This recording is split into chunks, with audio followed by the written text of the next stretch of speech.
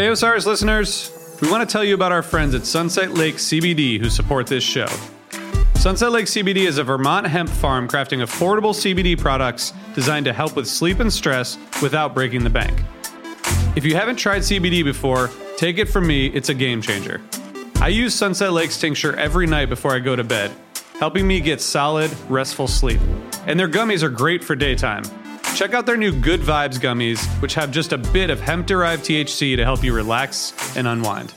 Sunset Lake CBD crafts products with hemp grown on their family farm and ships them directly to customers.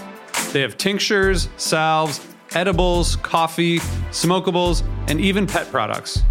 By the way, their CBD chocolate fudge is awesome. Check them out today at sunsetlakecbd.com and use coupon code TIME for 20% off all products. Sunset Lake CBD, farmer-owned, Vermont-grown. What's up, y'all? I'm Oteil. And I'm Mike, and we are on Patreon. Get on the bus, you guys. Get your bus pass. We put out an additional episode every week where we answer questions from you. Or sometimes we may just get off on a tangent about something important or cool that happened that day or a couple days ago. Yeah, it's Oteil and I catching up, and you are invited. So if you head to patreon.com/comesatimepod, you can join us. You can get the bus pass. We have some incredible merch coming soon.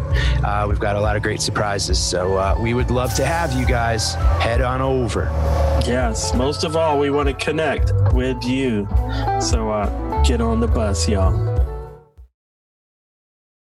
Happy New Year's, folks. Yeah. I'm Mike. Welcome to Comes the Time. I'm Oteil. You're on the microbus. Yeah, bro. And you know what? We're starting 2021 with J-Ha. Jen Hartswick. Choo! I love this lady so much. She's so cool and so talented and so beautiful and so just glowing, you know? That was an awesome hang we had with her today. God, it was so neat.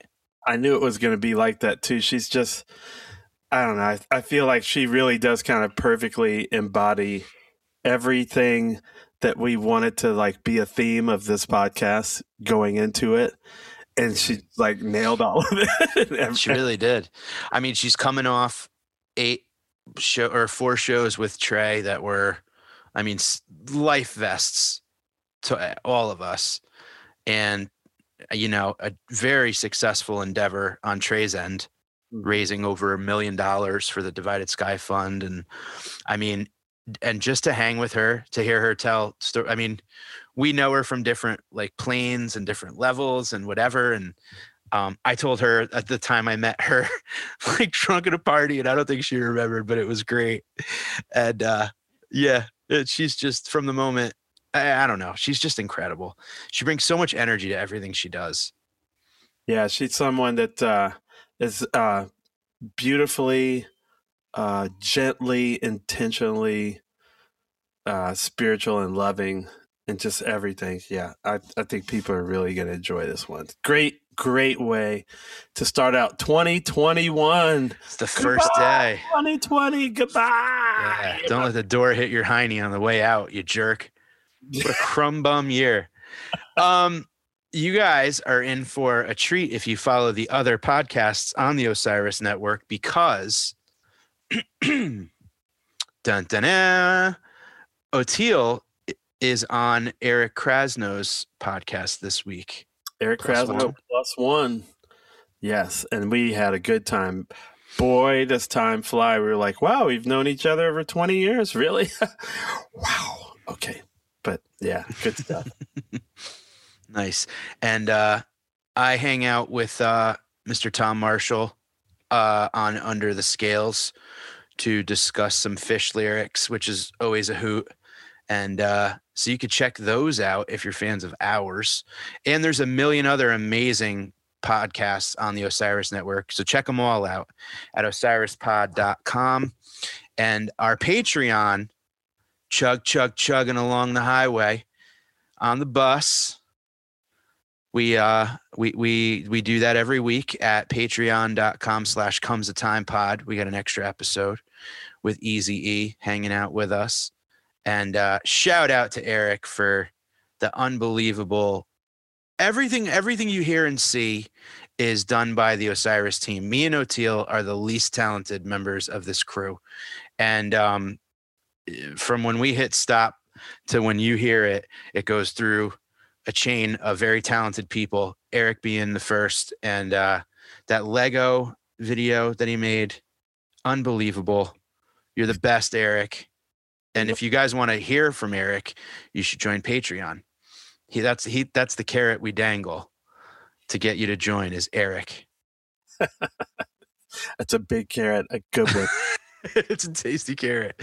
All right. Well, enjoy, Jen. Happy New Year. Take some Advil, drink some Pedialyte, and we'll catch you next week.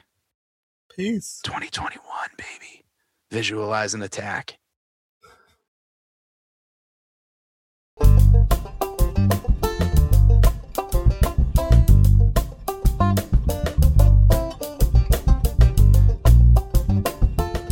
Okay, I will try to be unfunny. No. And be funny. Just for the sake of Kavi. It's impossible for you. Well, what if I try? No, don't. If she wakes up, it's all right. Jen, you and I hung out. Welcome to the program. Hey, Jennifer thanks. Hartswick. What's happening, everybody? How are you? I'm fantastic. You sound amazing. Thank you. I've been working on my speaking voice. I need to get that microphone that you have. What is that? I'll never tell. It's a trade secret. You want to know what this is? I'll tell you what this is. You can text me if you want to keep it a secret. No, what the hell, man? I want to No, know. Eric wants to know. Mike wants to know. Sorry, it says Eric does really too. We all large on my screen. No, here's the deal with this microphone is that I don't have any sort of home studio situation, or I didn't. And then the world collapsed. And I was like, well, everyone has to be an amazing engineer and work from home now. Sorry. And so my buddy who lives here in Nashville is an amazing songwriter and has a studio and a mobile studio and a backup to the studio. And so he just gave me a bunch of his gear. And he was like, I made a record with Megan Trainor on this microphone here. If it's good enough for her, it's good enough for you. I don't know what it is the point of the story. So I don't have an answer for you, but it's Chris Galbuta's microphone. And I'm very grateful to him for all of his gear that's sitting in here. It is so true how like now you had to look through like what you have to become a home like IT director. Yep. I had nothing. I who had nothing. I had nothing. I had no idea how to run anything. It's like a black hole. Like I was so psyched when I lived in Atlanta. I had a little studio in my basement, and I just realized that I hate engineering because I spend so much time trying to fix some technical problem. Now I forgot the actual musical idea that I had. And I ended up like recording it on my phone. I was like, really? I spent all this money so I could do a voice memo on my phone? Yeah. Like, this sucks. Yeah. No, sometimes it's just easier. So I have a guy that I work with here in town who I've been working with for years. He knows what I'm going to do before I do it. He knows what I'm going to ask for. It's all that. And he's the fastest at everything, gets the most amazing vocal sounds and all of that kind of stuff. And so like I can do stuff here if I want it to take me all damn day, or I can just be like, hey, Greg, you got 45 minutes and it's done. And I only have to do the take once or twice because there's no technical issue. So I very much still rely on him. That's cool. There's a couple of talented people in Nashville, you know? It's a couple, yeah. A handful. Go figure. I'm glad you found the few. Yeah, I found the one guy. Jen, I'll tell you, one of the greatest experiences was in when I was in Nashville doing the Wild West Comedy Festival at Zany's. Mm-hmm. We were hanging out afterwards at one of those places that has like I got to remember the name of it, but it was like a honky-tonk bar. Mm-hmm. And the waitress who was serving us, she gets the call that she's up next, and she takes off her apron and she tunes up her acoustic and she sits down, and she had the most unbelievable voice. It was just like any other state. Yeah. She's the best singer in the whole. And then she does her 2 or 3 songs, about 60% of the people pay attention. I'm like blown. I'm like one of those cartoons where like the wolf and his tongue rolled out and his eyes are this big. Yeah. And she puts her apron back on and just goes back to work. And I'm like, Jesus, the talent in this town that's just hidden away in little pockets. It's unbelievable. No, that's sort of the MO of the whole city, you know. And every style too. People don't realize like there's heavy blues cats, jazz cats, like every kind of thing. Yeah, it's just sort of a way of life. It's sort of this underlying, you just assume that everyone you meet on the street or whatever is somehow involved in music. It's just like sort of an underlying thing that so many of us share. I always like going to Ernest Tubbs and walking around and checking out the record store when I'm there too. Yeah. It's such a classic place. It smells like old vinyl sleeves. Yeah. You and I hung out one time so randomly. We were in Southern Connecticut at someone's house party, and it was in the early 2000s. And you called me Sarcastic Mike that night. You gave me that name, and the band was playing "Tore Up Over You," and we were singing "Tore Up," like outside, like, you know, up on the lawn watching them, and we goofed off and had such a great time, and then we never saw each other again. Where was this? Southern Connecticut, way down, like, I don't know, maybe like Greenwich, Connecticut or something. It was like someone's party, and you and a friend and me and a couple buddies just happened to be there, and we were like next to each other drinking and just we were cracking up laughing. I believe that story because I'm a jerk and I would definitely call you Sarcastic Mike. It sounds like something I would do. I took it as a compliment. Yeah, no, for sure. We had such a fun time. And then, well, it's nice to see you 19 years later. Yeah. Well, I was telling Oteil what's incredible is I recorded my comedy album at your brother's club. You did? I'm extremely close with Nathan. Oh, that's so awesome. So it's just so wild I tell him I see you. I tell you. Yeah. Well, tell him I said hello. Will do. Tell him to call. He never calls me anymore. Oh, man, it's so good to see your face. I usually get to see you so much more during the year because we end up doing something. Man. I really am I'm at my limit, I swear. You just got to do these awesome shows at the Beacon. Man. Thank you so much, man. You killed it, Jen. Oh, thank you. But thank everybody involved for that, man. What a lifesaver for so many of us and so many other folks. And man, what an incredible experience. How long had it been since you played when you did that show? I mean, I got sent home from a run March 15th. So March 15th. Was the last, I think that was the last show I did in New York City too. It's really funny when you're, yeah, because we were supposed to do shows in April. We have a jazz fest. Was that one of them? We also had that run out in the Northwest. The West. Oh, we were with like Eugene and stuff, you know, like all that. Yeah. No, sorry. I love you. I'm sorry. I won't bring it up again. But it's funny when you're talking to musicians about that time period, about March, and it's like you don't even need to say the number, like the date. You're like, well, we did the show on Wednesday, and then by Thursday, it's all the same week. It's like, well, Thursday we knew we had to come home. I had a show on Saturday, which felt super irresponsible, and we went home on Sunday. Like that's the same story for everybody. You don't need to say what week of what year we're talking about. Everybody has the same story pretty much. Yeah, ours was super irresponsible, but it was sold out in Madison Square Garden. It was just like, but literally it was that morning that they said New York was the epicenter. So it's like, I'm doing the show and then we're getting out of here, which was our plan anyway. You know, but how many people came? Like, was it sold out? Did it feel sold out? Packed, and a bunch of people got sick. Like my friends, who are listening right now or will be when this airs for sure. Yeah. And it was, I felt bad. But, we got it too, me and Jess and both kids. So it was man. Yeah. And we breezed through it. But I look back and I'm like, wow, we probably shouldn't have done that show, but there was so much on the line. I know that like we're just gonna do it and skedaddle. But man, it must have been great. I'm assuming before you did the Beacon shows with Trey that you guys did some rehearsals. Right? Yeah, not much though. So yeah, so it was an 8-week thing. I came in. I was there for the last 4 shows. But I had to be in town because it was still like during the 14-day. They've since changed the rules and whatever, but I had to be there for 14 days. And so because of all this, like, it's not a normal show. It's not a normal scenario. No one's, it's a free stream. You're talking about an organization where there's an entire band, an entire crew, a local crew. Like there's a lot of people who can't do this for free, and a lot of expenses and hotels and travel and all this kind of stuff. And then you add the extra 2 weeks onto it.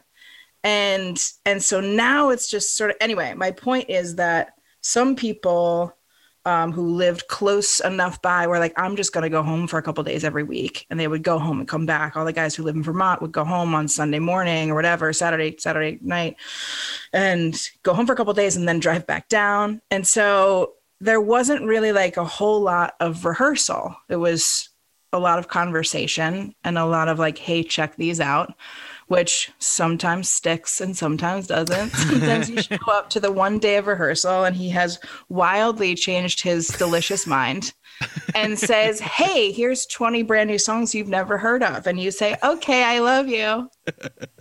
Which has been happening for 22 years in my personal experience, so it's nothing new. So incredible. We come in ready. It's fine. I remember when I first was doing Vita Blue, and we didn't do it that way in the Almond, but we're just constantly learning new songs. Yeah. And I hadn't done like the Jazz Fest thing, which, after like playing with you and all those super jams and actually doing your game, I was ready to learn. I'm like 25 at a time. Yeah. Bring it on, So I'm doing Vita Blue and like every day. Yeah. In the bus. Paige would be like, hey, I was listening to this and I thought maybe we could try this out at sound check today and maybe do it tomorrow. So, by the end of the week, we've got 7 new songs. Oh, yeah. And I'm getting kind of miffed a little bit. Like, I never told him. I guess I just told him. Yeah. But, if you're not used to it, it's an insane way to live. But that's the way that they live, and it's fully normal for them. And anybody who associates with them, you just know that that's the deal. Like, amazing. Yeah. It's so great. And I didn't miss a second of it. We love work. Sorry, hon. No, you go ahead. We all love working. And for us, like, a normal day in normal times, when we're on tour, we leave the hotel at 2. We're at the venue by 2:30. We rehearse sound check from 2:30 to 5:30. We work the entire time. There is no it's just work. And then you eat dinner and then you play a 4 to 4.5 hour show. And that's a normal work day. And then at a certain point, some years ago, maybe 10 plus years ago, 15 years ago, there was a shift in personnel where he had Tony Hall and Raymond Weber playing with Tab. They were like amazing, New Orleans, whatever. But they were like, what? What is this?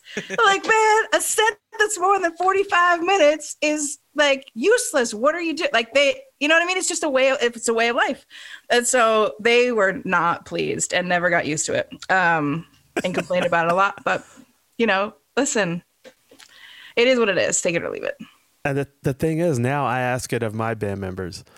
Yeah. Like I had some gigs booked down here that we had to cancel. I know. But like the closer we got to the gigs, we're talking about, oh yeah, let's do like the full version of this. Or that part that they didn't do.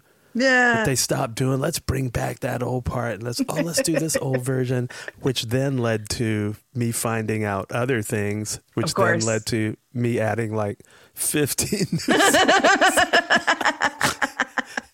Tom Guarna, who's like a jazz guy that I brought into this, and fortunately he's like embraced it because he's feeling it, and it's all new to him. But I was like, yo, man, sorry, this is kind of how it is. I remember when I was in your shoes, and now I'm like, I I got the COVID, I got this disease bad. Yeah, listen, it's, it keeps your brain working. You know what I mean? Oh, yeah. Like some people do crosswords. Some people have 45-hour rehearsals. It's fine. It keeps your brain working. And who the hell does 8 shows?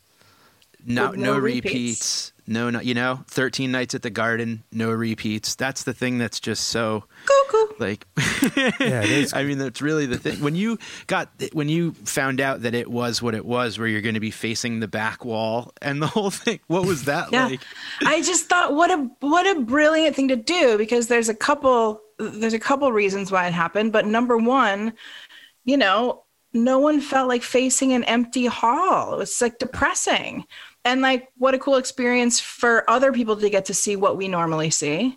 And plus, like, they could do all this. Mark Janowitz did all this super cool stuff with lighting and putting lighting in the seats and up in the balcony, like physically, not to trusses, like physically on the floor.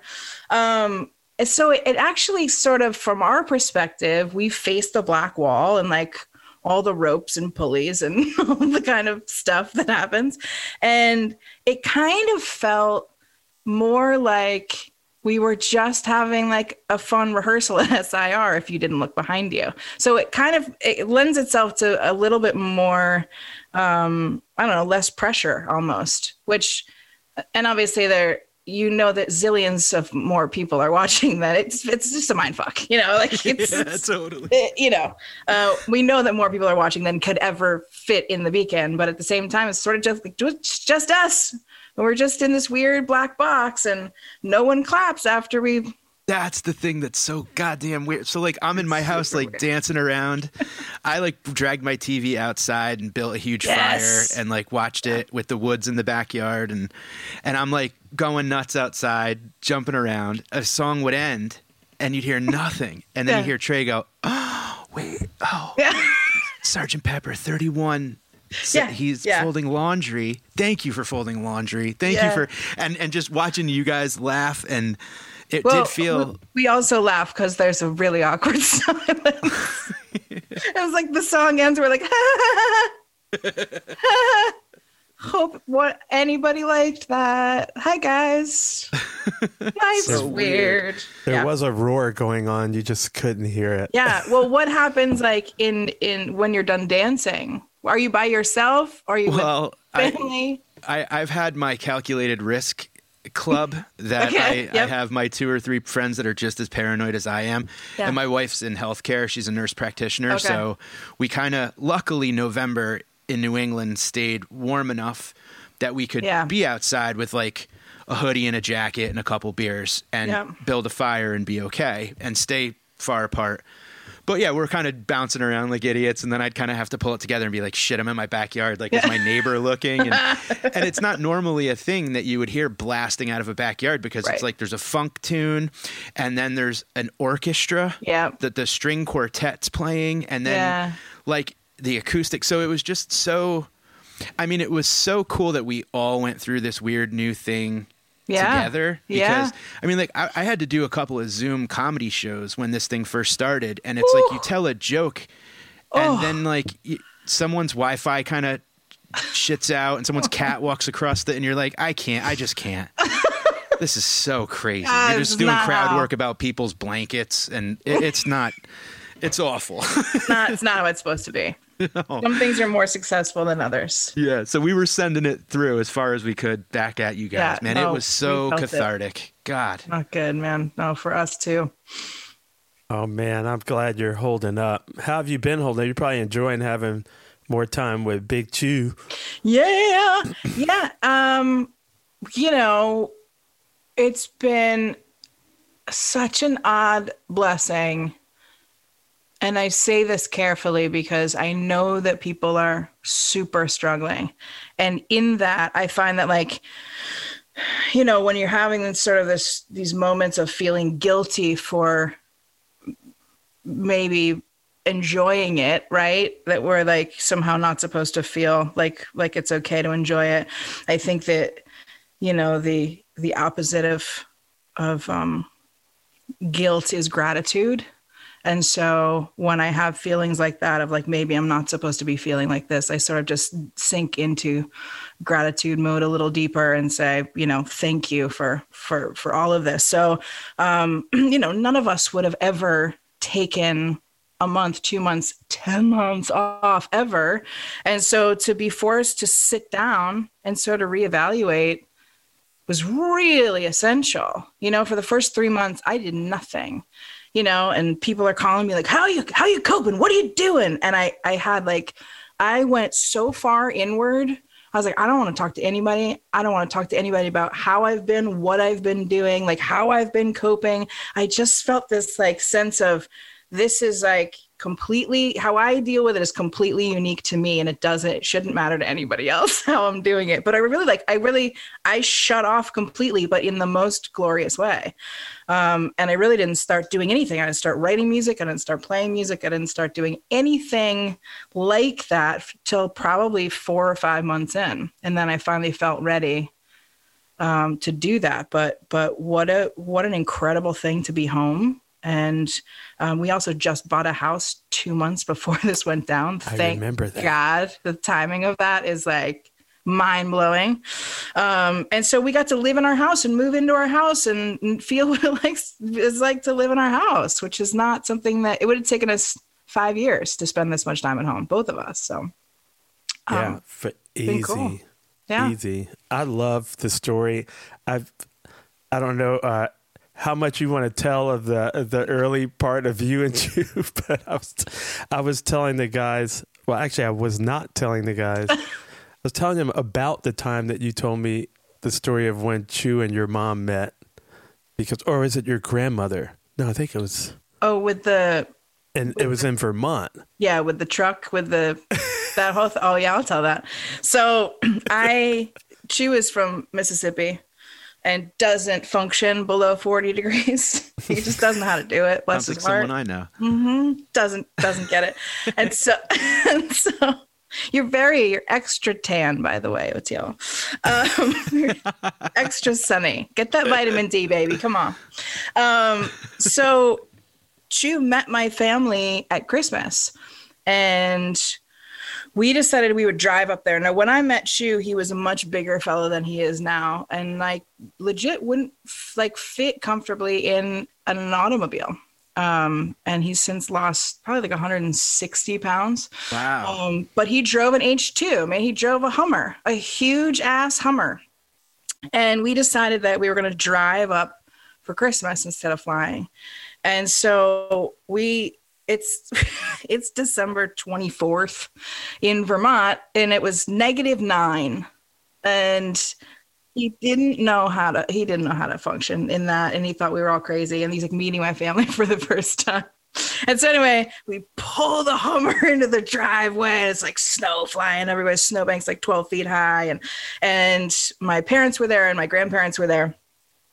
Everybody meets, having a good time, whatever. And my grandparents are very much like Vermonters. Like they appreciate machinery, and they have tractors, and they log, and they, plow all the snow with this huge bucket. They're like, that's like a farm up there. Yes. And so, and they're both like that. My grandma has her own sawmill that like they cut down the trees. She milled all the siding to build the house that we built. You know what I mean? This is Vermont. That's my dream. Yeah, it's Vermont shit. And they still have a wood stove. It's all, anyway. So Classic. We're all having a great time. And then, my grandparents want to see this Hummer. I'd never seen one of these in real life. And so he's like, all right, get in. I'll give you a ride. And so my grandma sits in the front seat. I climb up the thing. And she's at this point 80 something. And so late 80s. And so she sits in the front. My grandfather sits in the back. And they bought a bunch of land back when land was like basically free. So they have about 300 acres in northern Vermont. And so she's like, I'll give you a tour. He'd never been up there. I'll give you a tour. So they go roaming around in this Hummer, like through crazy, like this is what a Hummer is built for. Your Hummer is happy. Like it's like gonna come back to the house, and everybody's all invigorated. And my grandma's ready to get out of the truck, and he says, no, ma'am. You sit right there. And he walked around the front, and he opened the door for her, and he goes, grab my neck, Granny. He said, what? He said, grab my neck. So she put her arm around his neck and he carried her. He's like, Grandpa, you okay? All right. And so he carries her into the house and set her down. She goes, whoa. It's been probably 80 years since somebody picked me up. And from that moment on, she referred to him as her boyfriend. He's like, how's my boyfriend doing? Still now, she's like 91 or 92. She just had a birthday. And she still refers to him as her boyfriend, my husband. I love it. Good old Vermont. Yeah.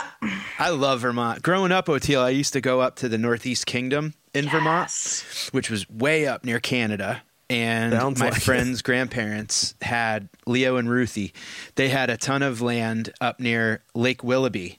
Yeah. And we were kids and we would go running around the lake and stuff. And we saw a sign for a nude beach. Yes. And we went to it thinking it was going to be like, you know, a nude beach. But it was a northern Vermont nude beach. Just raisiny, pale ass skin. Just sacks of meat just laying on the. It was disgusting. No one is under 68, I would say. Most of them are just like old droopy men who sit there with their like wind socks just out and hanging out. It's like a horror movie. It's like a bunch of sails that people couldn't fold back up. Yeah. It's like that in Europe. I remember first time I went and I saw the nude beaches. I was just like, I have to eat later. Yeah. Like, please stop. He's really like someone lied to me. Whoever described to me what a nude beach was really lying hard. It's not like the marketing, but it's the guy with the enormous beer belly and Speedo. And he's old. And you're just like, come on. We're glad you're comfortable, but at Lake Willoughby, there was a fellow who used to frequent the nude beach, almost every day. And he would wear a bright turquoise bandana and nothing else. And he would be on crutches. And he would walk out to thigh level with his crutch. I used to ask anyone I ever went to high school with or anything, like, oh, yeah, the naked guy at Lake Willoughby. Wow. Yep. Oh, anyway, God, I know hilarious. it well. That's what I'm saying. I know it well. Such a beautiful. I love that area so much. Yes. Do you miss VT? I do. Yeah. I mean, I get up there a couple times a year and have a good hang. It's been super weird this year. Obviously, my brother is psycho about the old COVID, so we hang out 25 feet apart and yell at each other. Well, he's the owner of a small stage. That club was the last club I headlined in 2020. It was the weekend, the last weekend in February. I was up there doing shows. I did, I think, 5 shows or 4 shows. 4 shows. And I love them. And it was so nice to see them. But we kind of had heard of this thing coming. Yeah. And nobody knew what it was. And then literally 3 weeks later, that was the last travel I did was to Burlington. Wow. And I love that city. It's got a soft spot, but it's sad. Yeah. Now, I want to ask you a little bit. I know it's not freshly new out, but your solo album, actually, it's one of the first vinyl things that I bought in a while. Aww. And I got the whole whatever package it was. I was so psyched. I got a T-shirt. Yeah, this was such a dope shirt. This was a coincidence, folks. I did not wear this because them was coming on the show, but Christian McBride is one of my favorite bass players. Yeah. It's one of every good musician's favorite bass players. So can you talk to us a little bit about that? And Casarino, my boy, I mean, these guys are like family now, Yeah. So we recorded it, I guess, maybe 3 years ago now. It came out 2 years ago. And I did a trio record with Nick Casarino and Christian McBride in the barn, where, Fish's barn that they've had since 2000, I guess. And I have spent so much time there over the last however many years that it just seemed like the appropriate place to it's so vibey. And they took a 200-year-old barn and moved it, and then put insulation on the outside and built a whole new outside around it. So it wouldn't weather anymore. So the inside's 200 plus years old and the outside is 20 years old. But it's just every single fixture and everything that's in there nail. Everything has a story. Nothing is new. And furniture is from somebody's great grandma and somebody's trip to India and somebody's whatever. So it just seemed like the right place to do that. And, I had worked with Christian once or twice, really briefly. Nigel introduced us. We played at Tips together on Soul Sister's birthday. That's where I met Christian. And oh my God, it was so good. And we just sort of kept in touch. And the truth of the matter is that I was up at the barn. I have not told this story publicly because I'm going to sound like a whack job, but it's you. And I know you don't think I'm a whack job.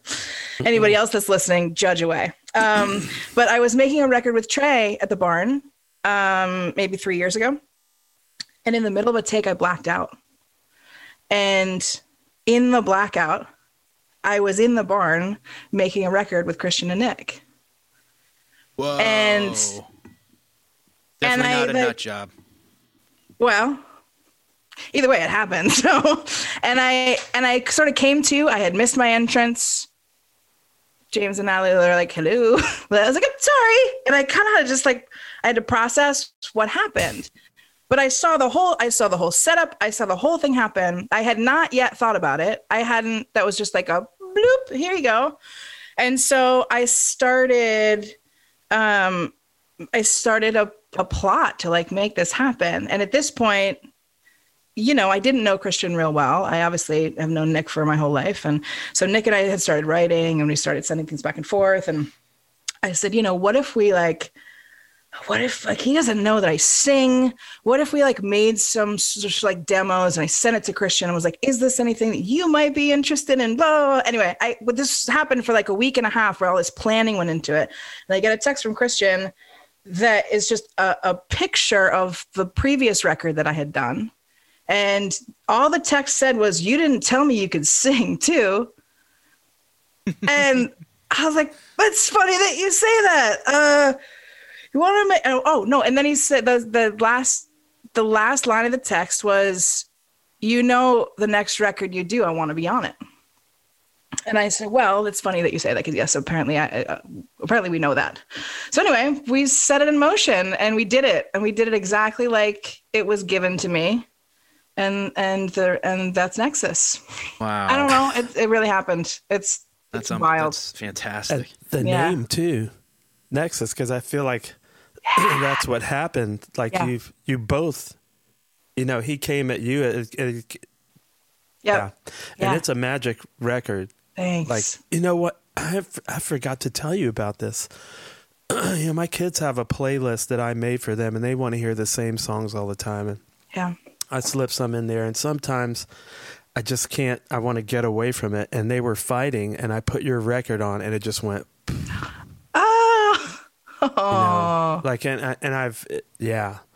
It's interesting, and they'll. But Nigel's looking out the window. Yeah. And I was like, wow. Things got magic. Yeah. Diffusing properties. Record. Yeah. How did you meet Nick Casarino? I met Nick Casarino when he was 14 years old. He is from South Burlington. And me being much older and wiser at 19 years old, I was judging a high school battle of the bands. That Nick was a freshman. And I had to sit through this whole day of horrible, bless their hearts bands. And whoever put the program together obviously knew that Nick was a badass and he put his band last. And he was writing music, he wrote good songs and he was amazing. He was just this little pipsqueak. And obviously he won and I started hiring him for gigs pretty immediately following. So, that was 1998. 99, something like that. That was a year after I got the Allman Brothers gig. Yeah. I was 32 then. Yeah. Wow. It's so amazing that Vermont, Burlington kind of family of musicians, it seems like whether it's Ernie Stiers and Trey, or whether it's Trey and yourself, or whether it's you and Nick, it's seems like everybody kind of just is always looking out for younger talent and ready to bring them up and say let's go. Let's not here's a gig. Let's play together. Let's do it as a family. That's so neat. You're totally right. There's a real sense of camaraderie and wanting to sharing, sharing your knowledge and your experience, and also respecting that somebody might be 16, but like, look at what they're capable of. No one has such an ego that they're like scared of that kid, or like, that kid ain't shit or whatever. It's like, it's always from a place of giving. And I think that's kind of like why I love Vermont so much as a whole, is like, people are really caring and kind, and at the same time, like, mind their own business. And I can say this now living in the South, where like, that Southern hospitality is just really nosiness most of the time. And double-edged butter knife. Anyway, I say a lot of stories, but I won't. But I think like growing up the way that I grew up in the woods, man. I grew up with my core, my family and my friends. There was no internet. Nobody cared what you looked like. It was about like, are you a good person? And what a blessing to grow up in that scenario where no one's looking at you. No one like cares about anything like that. And so, for us, winter was like 9 months out of the year. So you better find something to do. And so we practiced. And my mom came from a super musical family where her parents were like, we don't care if you don't go to school as long as you're practicing. And so she was one of 5, and they were like one of those crazy classical where like everybody's a savant kind of thing. And they would all have their corners of the house and they'd all be practicing for like 4, 5, 9 hours a day. And as long as you weren't failing any classes, they're like, listen, whatever.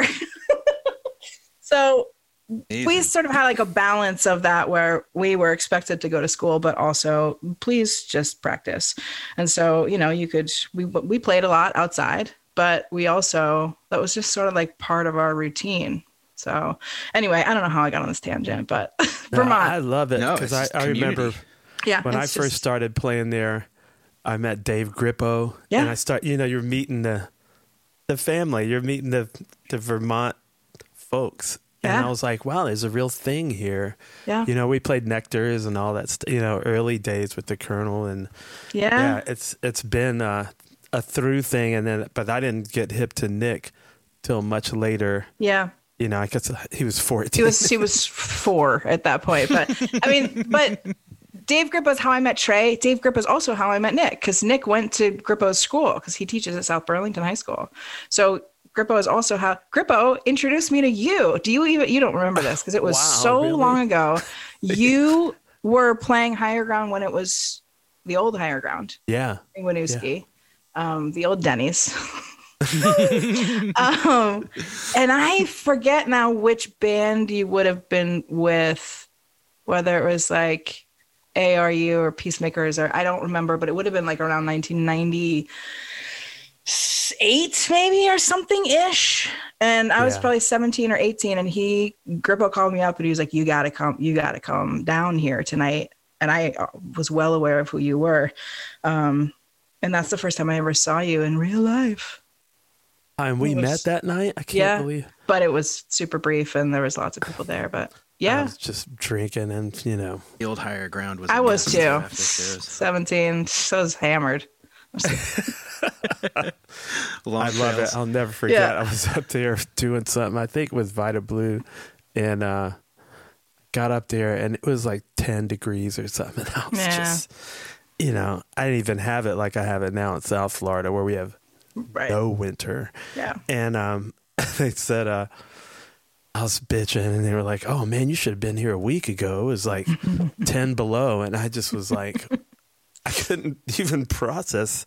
Yeah. I can't process anything below 0. And your grandma's out there cutting wood. Oh yeah, making boyfriends, cutting logs. Yeah, dude. Oteil, the last time we were in Burlington, so February of 20, we were driving home, and to leave Burlington to go south to New York, you go like 89 to 91, and we went to this little bagel shop, which was like a side road down into South Burlington, just because we wanted to kind of get out of the town. And there was this, like, almost like a monk, like cooking in like a stone oven with a giant like pizza, like, I don't know what you'd call it, like a big, like an oar. And he was making these bagels by hand and like dipping them in water. And he was like forming them and putting them on this plate and putting one in the stove, then taking another one out. And he was just this like pleasant little old guy, and he kept bringing over bagels for my wife and I to try while we were waiting for the sandwich. We must have eaten like 6-8 bagels. They were half not even done, like the inside was raw, but we were just like, oh, thanks, and we were just eating them. And it was just like such a Vermont moment. Like the old lady came and like threw more wood in the fire, and I was just like, God, I love this place so unbelievable. Like I love every single thing about Vermont. It's so beautiful. And then learning that Fish was from there, I was like, oh, that's the place I used to go when I was a kid with my buddy to his grandparents. So like to go make pilgrimages to Burlington and see if like Trey or Mike was walking around, but that's when you go to Red Square and catch Grippo Funk Band and all these amazing musicians, dude. It was just so fun. Hey there, Osiris listeners. I wanted to tell you about our friends over at Smartwool. For more than 25 years, Smartwool has been making merino wool socks and apparel designed to keep you comfortable. Because they want to help you play, laugh, and explore in the outdoors with every thread they knit and every step you take. Because they believe that comfort sharpens focus and lets you perform beyond your limits. They're here to help you feel good. Now, it's up to you how far you will go. Take 15% off of your first order at smartwool.com. Smartwool. Go far, feel good. I know little Nick was a little altar boy back then, just like writing the dopest. Like some of the stuff that he writes, man. Yeah. He was telling me about, writing stuff when he was really young.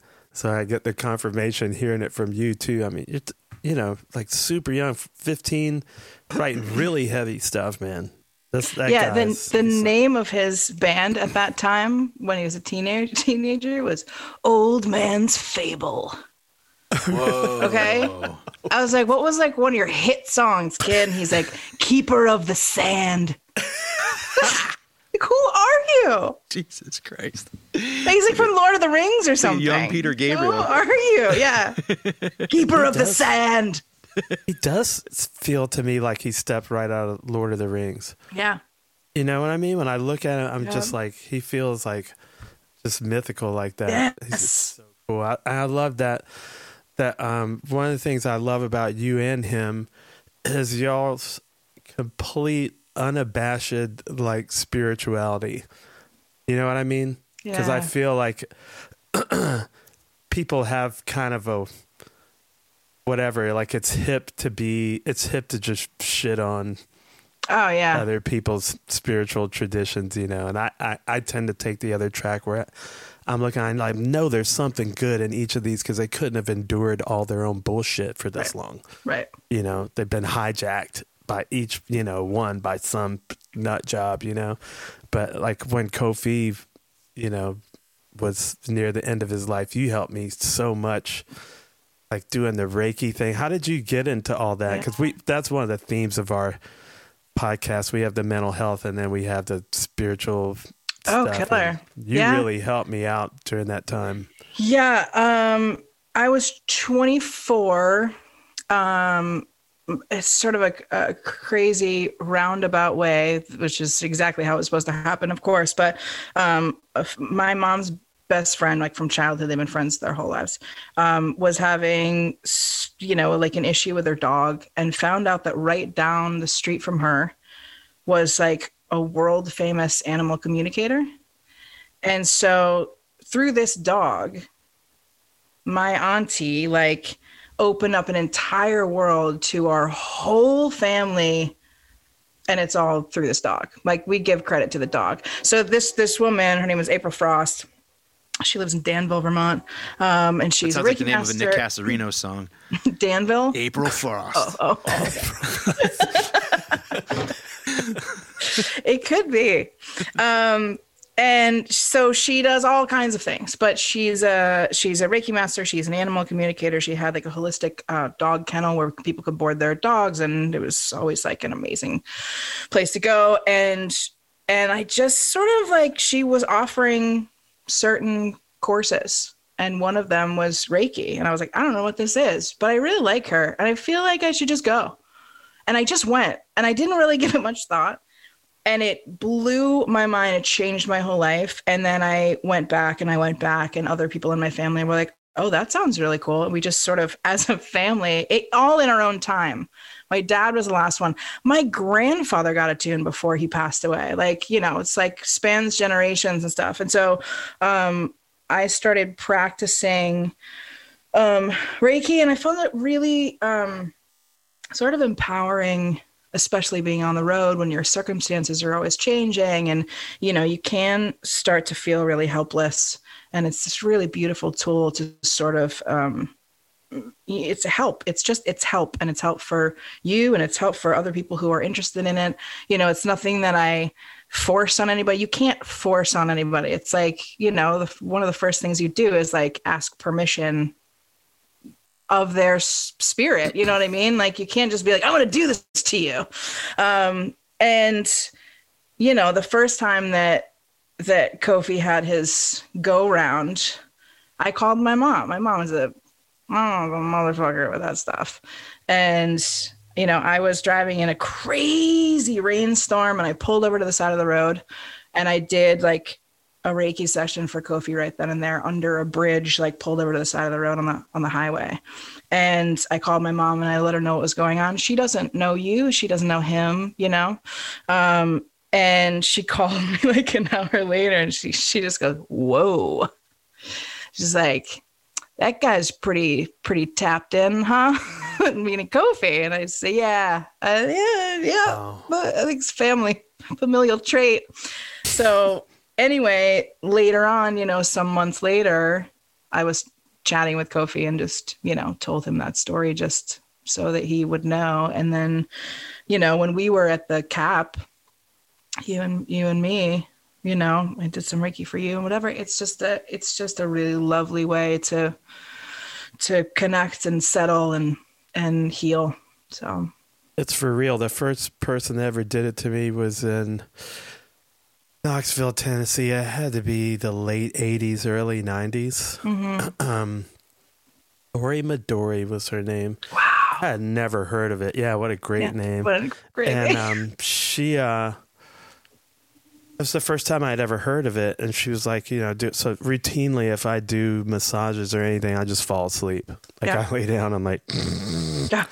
And I remember I was kind of going down into sleep, and then I felt heat, like where her hands were going, like felt heat. Yeah. And I was like, and so now I'm not sleeping anymore. Yeah. And I like opened one eye to see, and her hands right where I feel all this heat, but not real close to my body at all, right. Right. And I was like, okay, that's real. Mm-hmm. So when you did it to me and I could feel it, something about my knees, I think you said. I don't even remember. Remember. Yeah. Yes. And I could feel it, and I just knew, I was like, I know I need this. And I knew when you did it for Kofi, I was like, it's hard for people that don't believe in that kind of thing. I understand, but when Kofi was out for a really, really long time, of course, I'm like trying to reach him, just all the time. He's just we just visualize here in the Burbridge house, and he woke up, and when he, he's real groggy and stuff. And then when he's finally like there, he goes, Oteil, I could see you the whole time. Whoa. And I just was like,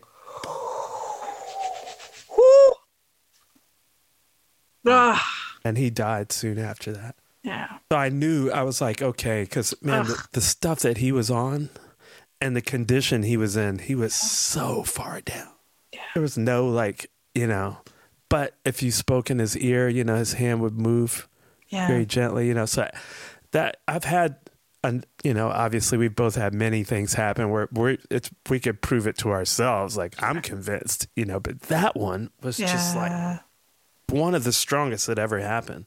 It's amazing. Yeah. So I I advise anybody that if you're lucky enough to have Jen, or apparently her mom do Reiki on you from wherever she's at in the planet. That's what I wanted to ask. So like when you said you pulled over and did a session, you're able to, like, it doesn't matter if you don't even have to be with the person.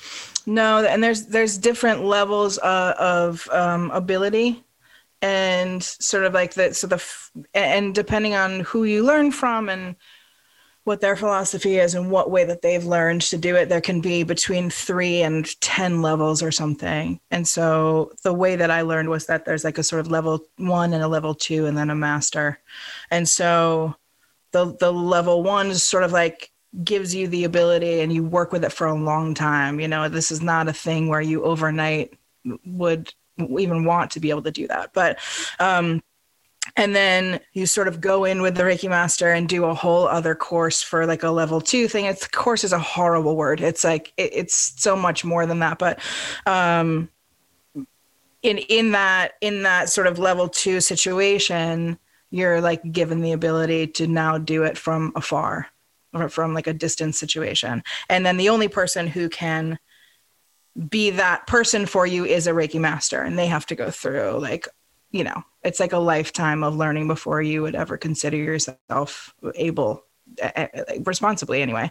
And so, yeah, I mean, it's all energy. It's all just, you know, like prayer is energy and whatever. But yeah, it's not something that you have to be there touching them or whatever for. But Oteil, you were saying that when her hands were like a little above you and you could feel the heat. The wildest thing to me is when you're so certain that like you feel that, and then you peek open your eye and she's like down on your ankle.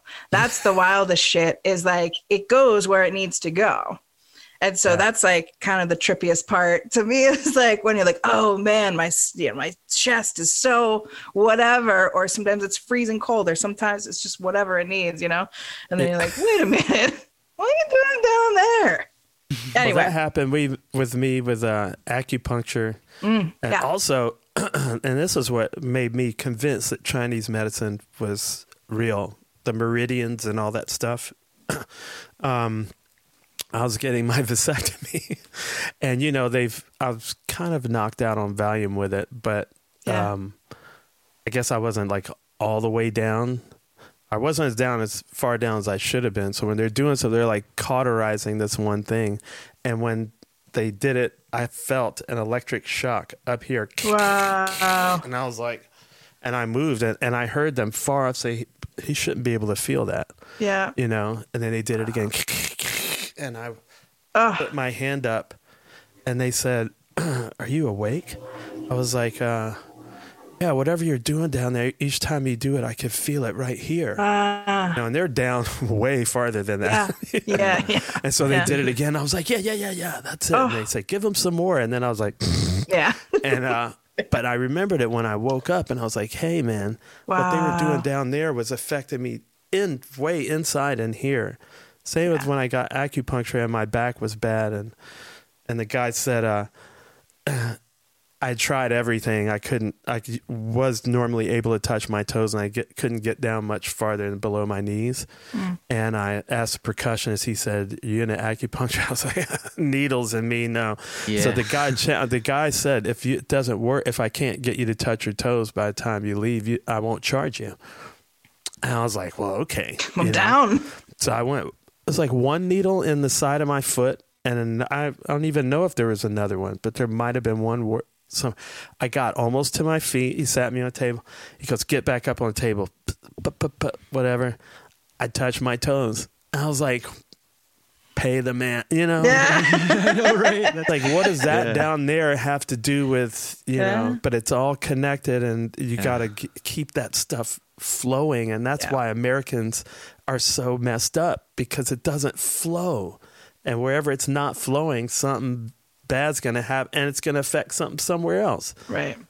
You know? Well, and when you find those people and those masters that, you know, you come across, you hold on to them, you know, like my therapist is a hypnotherapist, and I go as often as possible. We haven't been able to do it since COVID, but beforehand, you know, I'd go in and there were times when you could feel how bright the light and how warm everything is while my eyes are completely closed. And she would say afterwards, she's like, it got so incredibly warm in here and so bright in here, like when we were, and I'm like, you're kidding, you felt that too? And it's just this sort of, when the energy goes from one plane of existence to the other, that's when you know that, like, you know, when it crosses over, it's like, yeah, this is definitely the real deal. And that energy is not bound by distance, by time or space. Time is not, I'll be as arrogant to say that I know it. Yeah. Time is not just what this linear thing. Yeah. It's not what we think it is. And space isn't either. And now the quantum physicists are figuring that stuff out, but it's just sad that people used to get burned at the stake for it, or they try to shun it. And it's that spirit thing where like even like an old grandma and grandpa farm people in Vermont would happen onto it and be like totally open. It's just the energy thing. A state of mind, a state of being, actually, an openness. I think it's love. I just think it's the love frequency. Yeah. And with that, all these magical things can happen. Yeah. And, yeah, it's great. That's why I love thinking about Chu and your family, because remember the story you told me about Chu? Chu is, like you said, Mississippi, big, tall, black dude. And I remember you saying, he's so country O'Teal. Like one time I walked in the room and he had dumped out all this salt on the floor and was standing in it, took his shoes and socks off and was standing in it because his knees were hurting or something like that, And she said, but that shit worked. And I'm like, what? And then Jess was doing like an Epsom salt thing. And I was like, what's the difference? Yeah. Like, they know, just those old slaves knew it. Yeah, I forgot about that. No, he had like dumped a whole thing. He went to the kitchen in the middle of the night. It was like cramp related or something. And he poured it all over the bathroom floor and was standing in it. I was like, bro, what are you doing? He's like, I don't know. Granny used to do it. Okay. Okay. And it's like, you kind of don't, he didn't question it. He didn't say why does this work or whatever. It doesn't matter. Your granny used to do it. That is why you do it. It doesn't matter where she learned it either. You just do it. Yeah, especially if it works, whatever. Sometimes just the fact that Granny did it is enough to heal the pain. Exactly. It doesn't matter what she did. It could have been, luckily it was somtle soft like salt was standing on. She used to punch me in the head. So she used to put her head in the oven. Yeah. They need to. You guys, I hope y'all have videos of him with your family and you with his family. Yeah, we got to get some. Talk about reality show. Oh my god. Oh my god. You don't have to tell the whole story, but when his mom met you, he said she had these fingernails that are like really long. Well, she still got them, baby. She still got them. They're bright orange and this long. She didn't like you. There was immediate threat. Oh my god. That's why she was so funny. He's so mellow about everything. But God forbid if I should get a manicure and something other than this. It's he has he's like, what are you doing? It's like his heart, he has a full breakdown. He's never asked me to do anything in his entire life except please don't paint your nails a crazy color. The only thing in life. And now is that because she used to get him with it? Yeah, so the way I met her was also crazy. So he had a really horrible medical emergency and was in the ICU for many days in a coma in all of these things.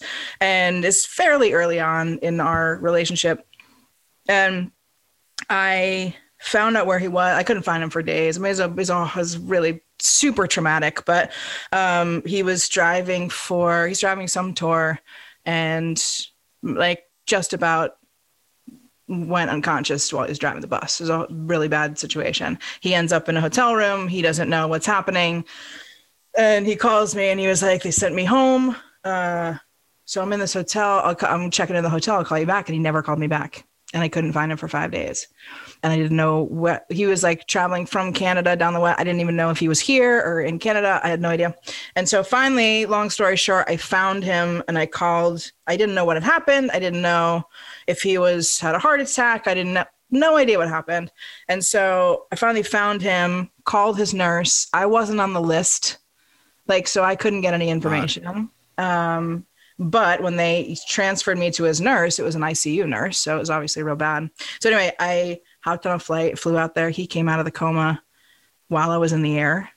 And he was all the way, I got to his floor. They let me see him. And I got to the floor and he was all the way at the end in a room that faced the hallway. So I could see him hooked up to like all these machines and all this stuff. And like, they had just taken out the tube and he's in real bad shape. Like he was in critical condition.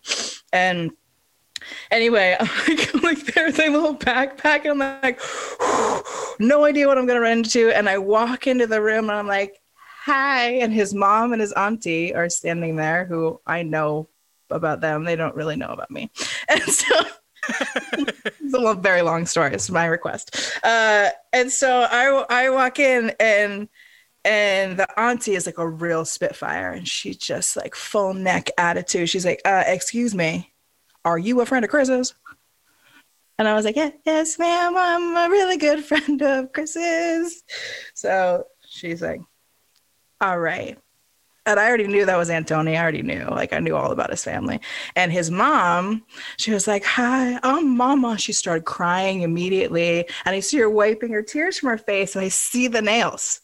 This is the first indication, this is why he has this fear. I'm like, oh my God, because I never I didn't know.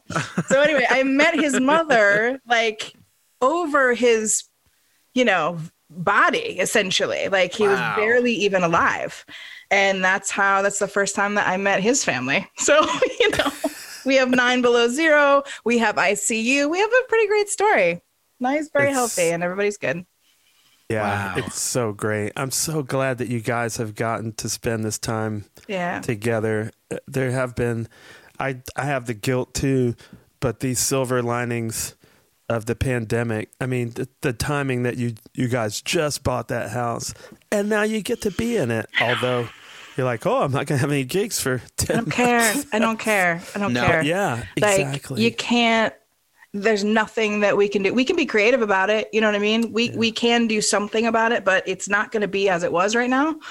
And we can either bitch about it and cry, or we can be grateful for what we have and switch our focus and say, what an unbelievable gift to have this right now. And even just financially, if we had tried to buy a house 3 months later, my goal was March. I was like, let's try to buy a house by March. And then my impatient ass, which really gets me into trouble most times, we went looking at houses in November. And I fell in love with his house. And I was like, wait, I love it. I hated everything else. I loved it. It's sort of how I am. I'm like, no, yes. That's just how I am. And so he was like, all right, let's see what we can do. And December 4th, we closed. And here we are. So if I hadn't been so impatient, we would not be in this scenario. So. No, and everything is going it's insane. Yeah. Well, one of our themes is mental health. And I'm so glad that you guys are there for each other during that, because I've when I think about the people that were dying before the pandemic hit, I feel like on a higher spiritual level, a lot of people were getting out because they knew they wouldn't be able to take being quarantined without the mate or whatever. Like my brother would have been miserable in this. Yep. And maybe he would have found something good in there, but I think about you two a lot, and I'm just so glad. And Chu is just funny. Chris Chu is one of these guys. There's a couple of people. There's 2 that I can think of off the top of my head, and I almost think they do it to me on purpose. Like when they see me, they don't even say anything. They look at me in a way that they know is going to crack me up. Chu, they just give you the look, and you're just like, I can't wait to meet him. He's the best. The 2 of you together and your families and all that is just. Yeah. I just get warm and fuzzy every time I think about it. Yeah. Dude, Jen, we all love you so much, and it was so cool to see you during these Trey shows. God, it was so cool. Like, I can't tell you how many times just like 3 dudes standing around and you're just shredding, and we go, Jen's the shit. And it's just such like everyone said, dude, everybody loves you. You know that, right? You're just so, it's just, I mean, Thank you. It's the same thing when you're on stage with her, though. Like everything. Sorry to talk about you like you're not here. I gotta go. But like, because I remember times, when thankfully you play in my band, when I can get you, and we're all just like, good gracious, this woman. It's just incredible. Some people just have, I think the Star Wars thing is such a good, when they talk about the Force, like some people are stronger with the Force. Like, of course he could do Reiki. Like, look at her sing. Look at her play trumpet. Look at her exist with other people. You just have this beautiful energy that is it's just awesome. So I'm really glad. Thank you, guys. Yeah, and you look back on this year and you're like, it is kind of amazing how patchwork the bridge from March to now is, and the things that got you from one step to the, it's almost like you had to wait for the next step to be built so you could continue trying to figure out how to navigate this year. And those 8 shows that Trey announced was something that I think we all were just like so in need, and it got us through that election time. And through like, and then when, I don't know, like we all kind of had this, like, what's it going to be? Like, what's the lineup going to be? Is there going to be one night of Fish? Is there going to be one night of Oysterhead? Is there going to be one night of Tab? Like Ghost of the Forest? Like, you had no idea. And then to see what it was and see Russ and Tony and Ray and Ciro like every night, and Jeff and all of you. And then you guys come on the first couple shows when you weren't there. I was like, what the hell is this shit? Patience, Iago. Patience. Yeah, no, I listen, I think there's so little mystery left besides like the big shit. But like there's so little immediate mystery. Everyone knows the answer to everything. It drives me insane. Like, how about you just sit back for like one day and wonder? That's okay. You don't have to have the answer. You don't have to be the first one with the answer. You don't need to tell everybody else the answer. You know what I mean? Like, we really live in that reality where we have to know what's going on, and we have to be the first one to tell people, and like, oh, I know that was happening before, and I live in a world of like, I love surprises. And I would rather, I mean, like, I like to also know the surprise. That's fun too. But there was so much planning that went into this thing. You play for 8 nights in a row for 2.5 hours a night with no break. And there's going to have to be a lot of planning. Like, you don't repeat a song. So he starts backwards. He says, the last 2 nights I want to be Tab. And then like, here's maybe like the songs that wants to be. And then you work backwards. So much planning was done so that there could be this, what's it going to be? And we all shut our mouths about it because it's exciting. I love that, for people to, and because you're not charging for it, you don't have to know what it is. Bitch, it's free. Like, you don't have to know what you're buying tickets to. You didn't buy a ticket. Well, that's why we're here. We're here for the adventure. I mean? Yeah. It's cool. I love that, So, and also like, the amount of people that it reached because it was free was exponentially more than if you had even made it a $5 stream. It's like the whole point was everybody needs music right now. Let's provide this thing, even though the red tape is insane to make that happen. It still needs to happen. And Trey was very adamant about that. He's like, it has to be free. People have to be able to tune in. This is like, people are having the worst times of their life right now. Let's give them something that they deserve, After releasing a new Fish album, a new Quarantine album, a new Live Tab album. Just the guy. Yeah, I mean, he doesn't stop. And not even to mention, he raised over $1 million for a rehabilitation center in Vermont. Yeah, I mean, that was just to see that final number of over $1 million for drug rehabilitation. And that was just through the streams. I think there have been other donations outside of the stream, but just directly from doing that. People are amazing, man. Yeah, everybody. And you know what the thing is too, like you said, Oteil, I think it's you're tuned into the the frequency, the love frequency, where it's like we're all so grateful that he let us forget about life for a bit, and we are grateful too that he's healthy and that we're all kind of, we're all coming out of this even more dented, but healed too. So we take care of each other in this world. And that's like with us doing the podcast, Oteil and I, this is something we knew it had to be done. And to be able to talk with someone like you who makes so many people happy, it's just an honor, Well, thank you. The love energy is real. And also the energy of compassion, which is directly standing right next to that love energy. It's like the compassion for everybody's situations and what's happening and what everybody needs. And I said, I told Trey when it was all done, I said, in a time where people are so desperately clamoring for some sort of leadership, the fact that you show up and say, this is how it can be done is such a beautiful and powerful thing. And I think, that's sort of what I'll take away most from it is like, man, what an incredible thing to do and to pull off and to want to do and want to do bad enough that you go through all of that stuff to make sure that it happens properly and safely. And, there's a lot of people involved in that. There's a lot of stuff that has to happen for us to safely do that. And, we all have to agree we're all grateful for the scenario that we're in, like to be able to play music in that moment is really important. And we all really appreciate it. And so what do we have to do this safely, which means you go to rehearsal and you go back to your room and that's it. And you get tested a lot. And everybody took it seriously. Like you wear a mask, every single person in the Beacon that is not in front of a microphone in that moment, you wear a mask. The second you step away, you know what I mean? It's just a respect issue. It's like people aren't able to do this right now. We have the opportunity. Let's make sure that we do this right.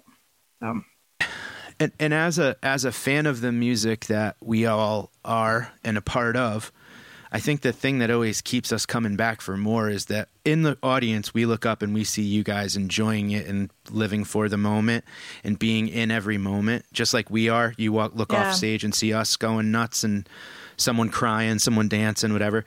This thing, watching the Beacon, Oteil, seeing you in Jersey, and like the whole thing, everybody knows how pivotal and how momentous each moment is for all of us. Mm-hmm. I'm watching you play on Twitch, Jen, and it's like, I could see how like, you're like, we're doing it again. Like, this is awesome. And everyone's got that kind of like, oh, it's not over.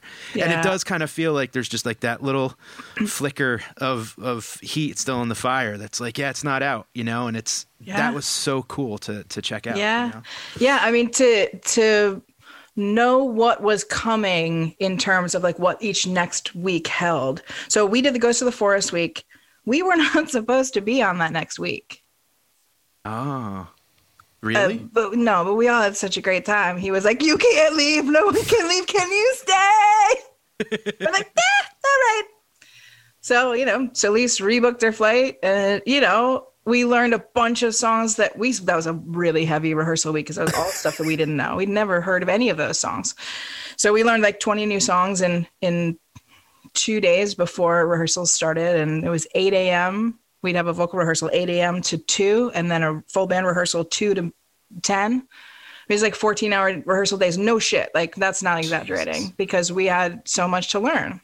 And we loved it, like, let's learn. Let's make sure it's right. I don't want to go in there and half-ass it. But then to know that like Tab is the next week and know that everybody thinks that James is still in Hawaii and like know that when the camera pans, it's going to be the full band was like a really exciting moment for all of us. It's like, man, shit's back. I was wondering that because I follow him on Instagram and I kept seeing all the Hawaii posts and I was like, well, he's going to be there, right? Like maybe he can't fly all the way from So James doesn't he doesn't play the games.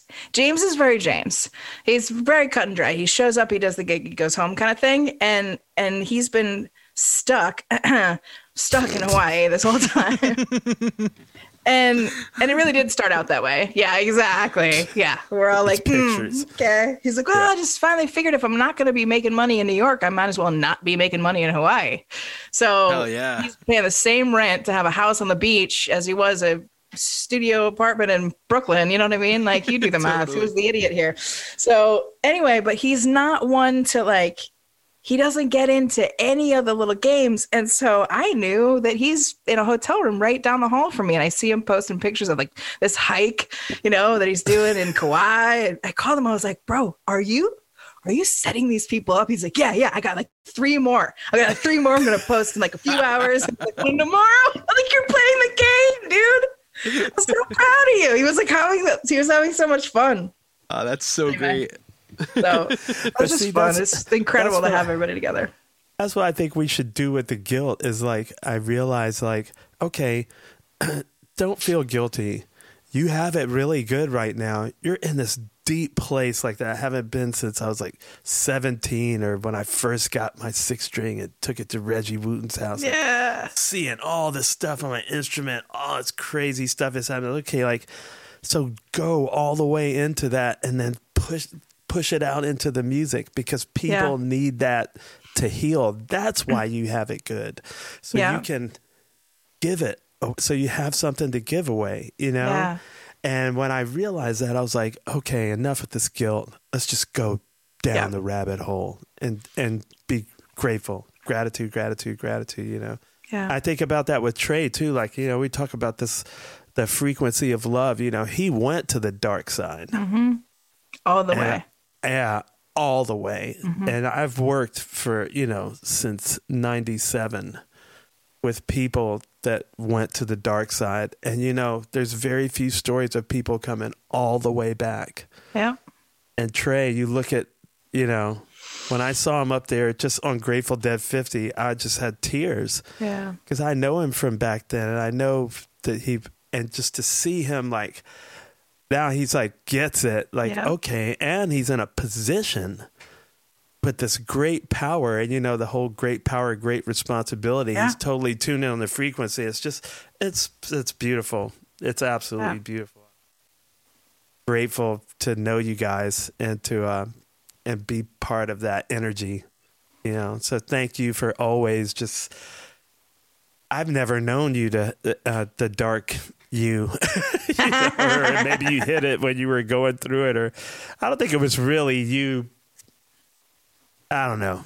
I've always connected with that, that energy with you. And it's sacred to me. Yeah. I've definitely gone through some stuff, more before we started hanging out, but it certainly made me, there was this period of time where when Trey was getting sober, we didn't speak. I mean, he didn't speak to anybody for almost 5 years. He was like on house arrest and all that stuff for a year and a half. And then, but like his creeping back into normal life happened really slowly, which I think is also instrumental in his healing and all of that. And so there was almost 5 years where we didn't speak. And those were the 5 years where I was like really at my darkest for a myriad of reasons.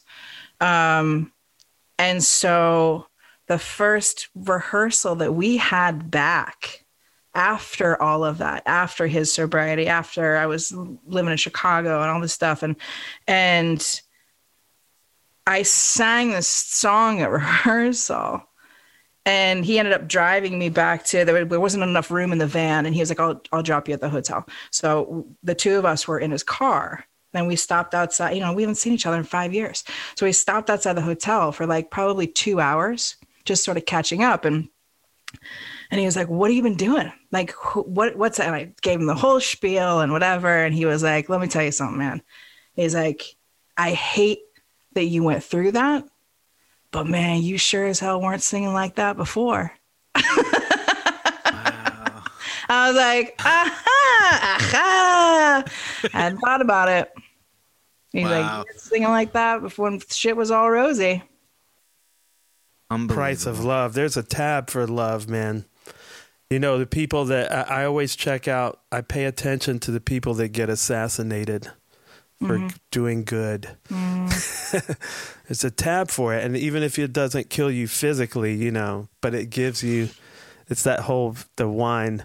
We all love the fine wine, but we don't want to be the grapes getting stepped on. Yeah. But that's the only way. Yeah. You know. And you know what's so amazing about Trey and about a lot of musicians that are able to, like you said, come back from that dark side. There's a certain sense of just honest vulnerability in the music. Like everything he puts out is so unbelievably vulnerable. And, you know, like Ghost of the Forest was something that, I mean, like that whole theme and the whole project and the whole, you know, celebrating life and the end of it, and the lucid in between. And you know, I that 2019 I spent too much time alone on the road, alone in Vegas, alone in casinos and malls, whatever, doing shows, and lost someone in my life that it was a tragic loss.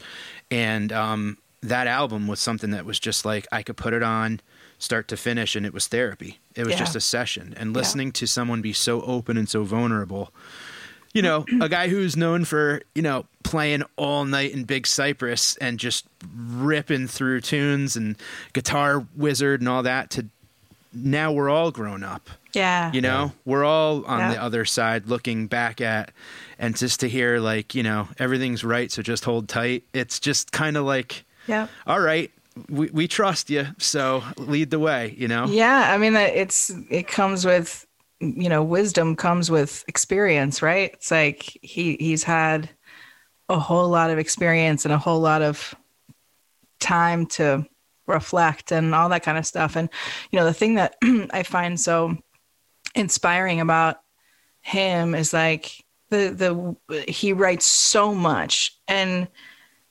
you know, it's like someone who writes music, like we all go through this, we're like, it's not good enough, it's not done yet, it's not, whatever. Like our entire life, nothing is ever done. Like, and I'm sure you feel the same way. It's like, as an artist, we're never done. That is never good enough. It's never going to be finished. You know, like you don't go to a 9 to 5 and clock out and whatever. And so his ability, and he says this happened when he turned 50. He's like, on my 50th birthday, I kind of just stopped giving a fuck, like what other people think. He's like, it's the greatest thing. So I turned 40 this year. He goes, only 10 more years till your life. And my aunt said the same thing too. She's like, man, when I turned 50. And, but like, again, it's like setting this great example of like, he's like, I'm just going to put out stuff that I feel I want to put out, you know? And like, people can be so brutal about it, you know, but it's like, man, if I don't put it, who cares? Like, I'm sorry if you don't like it, next, you know what I mean? But like, I don't know, that's like such a fear, I feel like for an artist, is like releasing something that's like not perfect, that I don't feel is perfect, that what if people say something about, well, people say things about everything. So just, you can either get over it or you can suffer for the rest of your life. But well, I have always said, you know, if I like it, there has to be at least one other person on earth that likes it. Yeah. And my last record for me was like that. Like, I didn't want to put it out. Yeah. My wife kind of pressured me, like, and I was like, okay. And then the whole way I was like, no, I just don't feel confident about that. I just was so critical. And the tune that I was the most critical about is the one of them, it means the most to me. And I had a bass student recently. She normally just plays in church, I think. And she goes, I want to ask you about this one song. She was just like telling me it's my favorite song and this is what I go to. And it was that song. Wow. And I was like, thank you, because now you should have been practicing what you preach. There's the one person that does like it. Right. And now I'm probably going to end up doing it on my gig, even though it's another ballad. Like, I need more of those. More slow songs. But, you know, it's just like... That's why we get along so well. We're like, I just want to sing stuff at this pace. My old guitar player used to go, I said, man, sorry about all the slow songs. He goes, my favorite, adult tempos. You turn at 15, this is what happens. Become okay with the grown people tempos. That's right, grown people. Grown folks tempos. Well, I hate to cut this off, but I just got a text from my wife. I got to go pick up Nige, and she's got to go get something, like Christmas ham.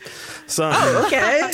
Wow. But I really hope you'll come back and do this again, because I feel like I could just keep going for like another 2 I know. hours. I'm sorry for everyone who's still here. We just sort of talked for a really long time.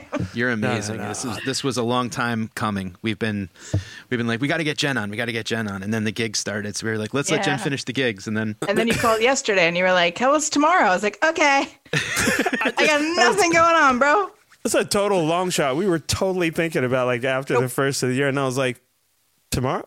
This is going to make our holidays so much better. Awesome. So I miss you so much, Mama. Sarcastic Mike, it was really great to see you again. Hey, anytime. Anytime. I'll sing Tore Up over you with you anytime. Drink beers. That's how you know it was a long time ago. I don't know the last time I had a beer. 2000 maybe. Yeah. Yeah, it was a long time ago. Well, happy holidays, everybody. Yeah. My love to all the Burbridges. I sure will. And likewise from the Burbridges all your way. All right. Be safe, Jen. Thanks for listening, everyone. Peace. Bye.